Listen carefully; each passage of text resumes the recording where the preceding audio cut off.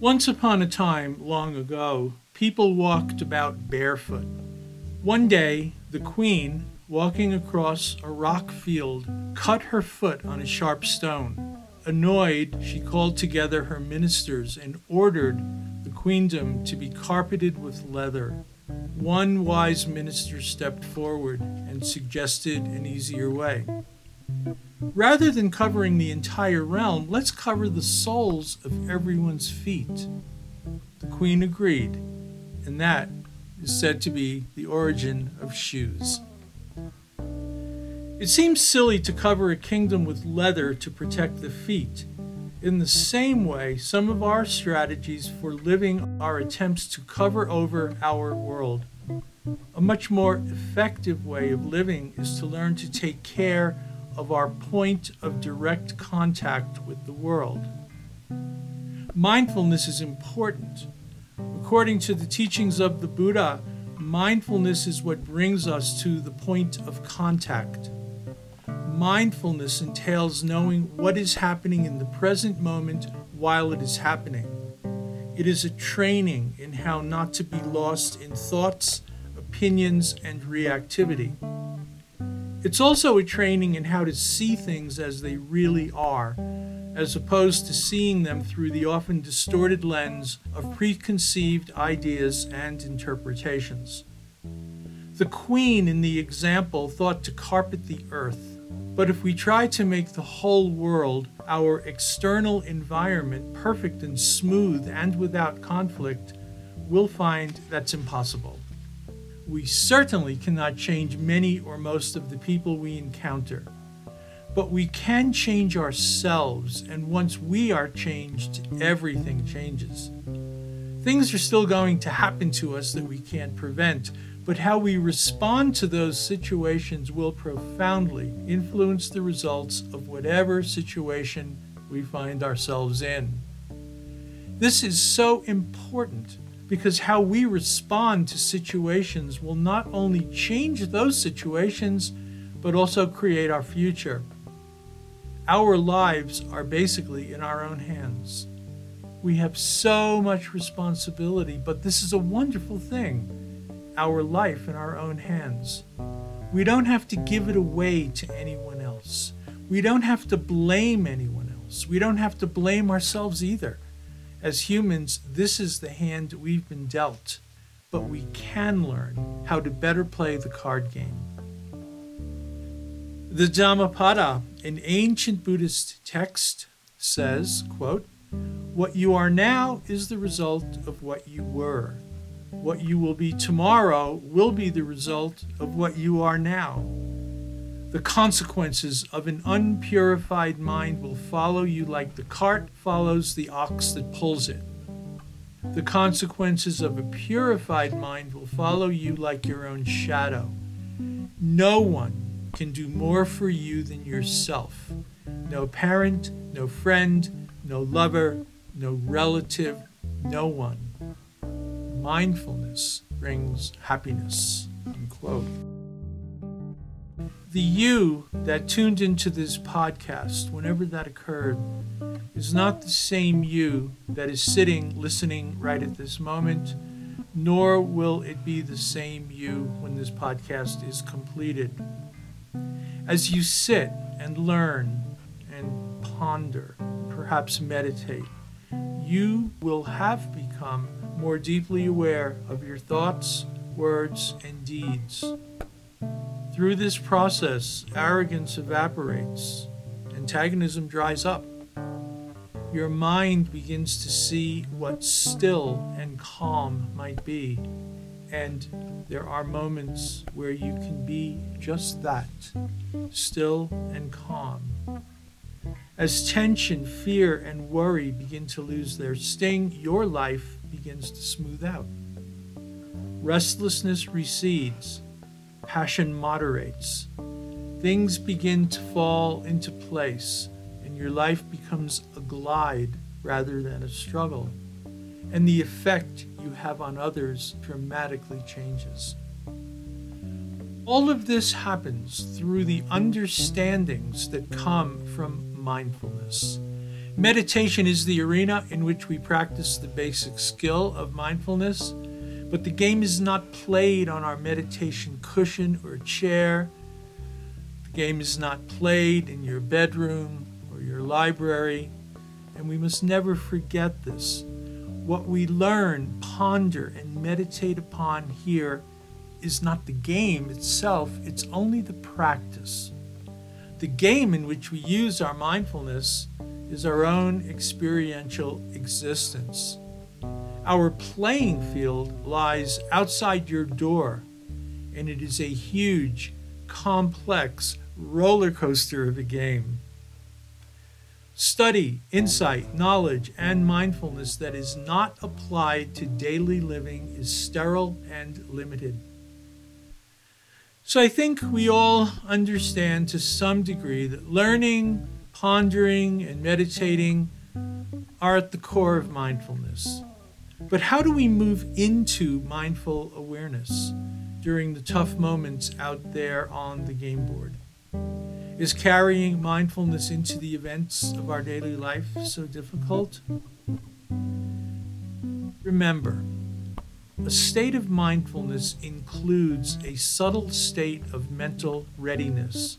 And there is a way, a switch, or a trigger, if you like, that you've already learned, I suspect, and have perhaps begun to be comfortable with, that can be used to bring you to a state of mindfulness.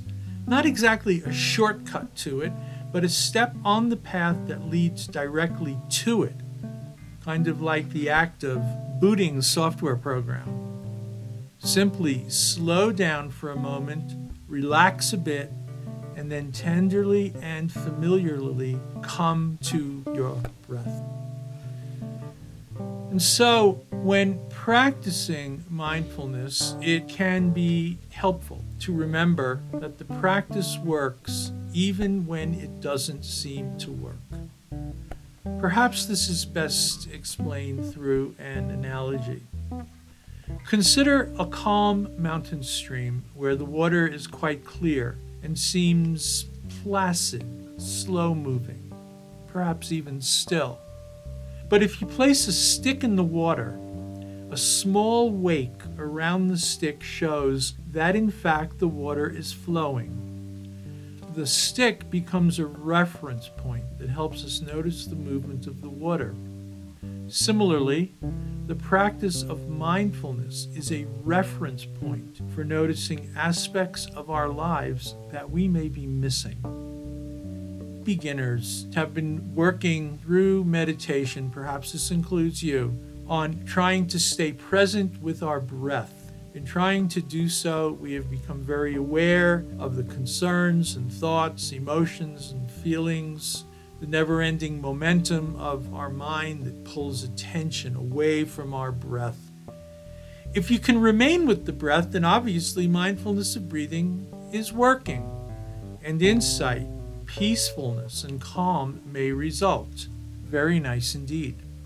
However, if your attempt to stay with the breath results in increased awareness of what pulls you away from the breath, then the practice is also working. Can you see that? When people begin to meditate, they often say that their thoughts are running riot and have become wilder than ever before. Proverbial monkey mind shows itself. This may seem true for you, and if so, consider it a good sign. Far from meaning that your thoughts have become wilder, it shows that you have become quieter, and you are finally aware of just how noisy your thoughts have always been. Don't be disheartened or give up. Whatever arises, just keep being present. Keep returning to the breath, even in the midst of all the confusion, all the noise, all the static, all the chatter. In ancient meditation instructions, it is said that at the beginning of our practice, thoughts will arrive one on top of another, uninterrupted, like a steep mountain waterfall. Gradually, as you become familiar and begin to perfect meditation, thoughts become like the water in a deep, narrow gorge. Then a great river slowly winding its way down to the sea.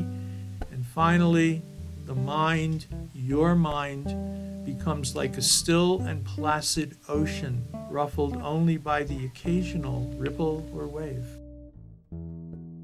Just as the ocean has waves, or the sun has rays, so the mind's own radiance is its thoughts and emotions.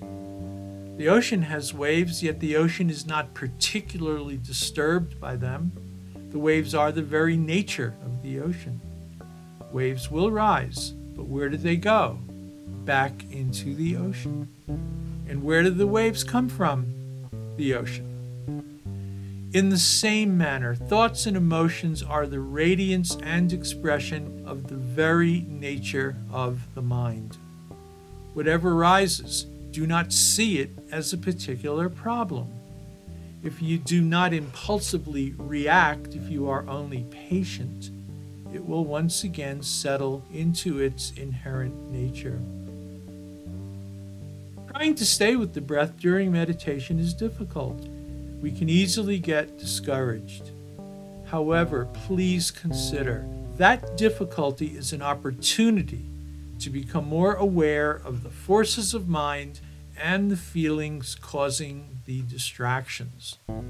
Remember, if we learn from what is going on, regardless of what is happening, the practice is working, even when it seems not to be working. Even when it is relatively easy to stay with the breath, mindfulness of breathing can still function and will still function as an important reference point. In this case, it may not be a reference point for the strong forces of distraction, but rather for subtler thoughts and feelings that may lie close to the root of our concerns and motivations. Don't pursue those thoughts or feelings. Simply be aware of their presence while continuing to develop the meditation on the breath so that the breath can become an even more refined reference point. When we are settled on the breath, we become mindful, which brings us to our point of contact with the world. Again, use the breath as point of contact. Mindfulness entails knowing what is happening in the present moment while it is happening. It is a training in how not to be lost in thoughts, opinions, and reactivity. It allows loving kindness to naturally surface. During moments of mindfulness, the heart becomes clear, peaceful, and still, like a mountain pool. That is the condition that must exist for us to see all the way to the bottom. So let's think in conclusion. By continuing to watch our mind more closely in daily life, we're working toward becoming aware of all our hopes and fears, our likes and dislikes, and that with this awareness, we can try to experiment in our daily life how to maintain, you see, an equal mind. Not to let our mind be drawn into the likes and dislikes. Just think it's okay, whatever is occurring in your mind. Even sometimes to expect problems, to expect loss, to expect hardship, rather than clinging to the hopes of comfort, pleasure, and gain. In that way, you won't have any bad surprises. So let's think. May we be able to transform our mind into awareness, into that calm and clear mind that's not concerned with the fluctuations of experiences, and may that mind of awareness become a true path, and may we never have any real hindrances on that path, and may we be able to achieve our goal, the universal peace and happiness of all living beings.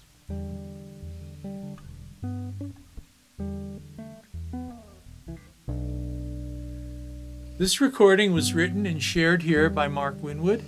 Mark, that's me, is a member of the teaching faculty at Naropa University in Boulder, Colorado, and is the founder and principal teacher at the Chenrezig Project, a Tibetan Buddhist study and practice group with an active presence via online Sangha gatherings, our regular e-magazine writings, and these Elegant Mind podcasts.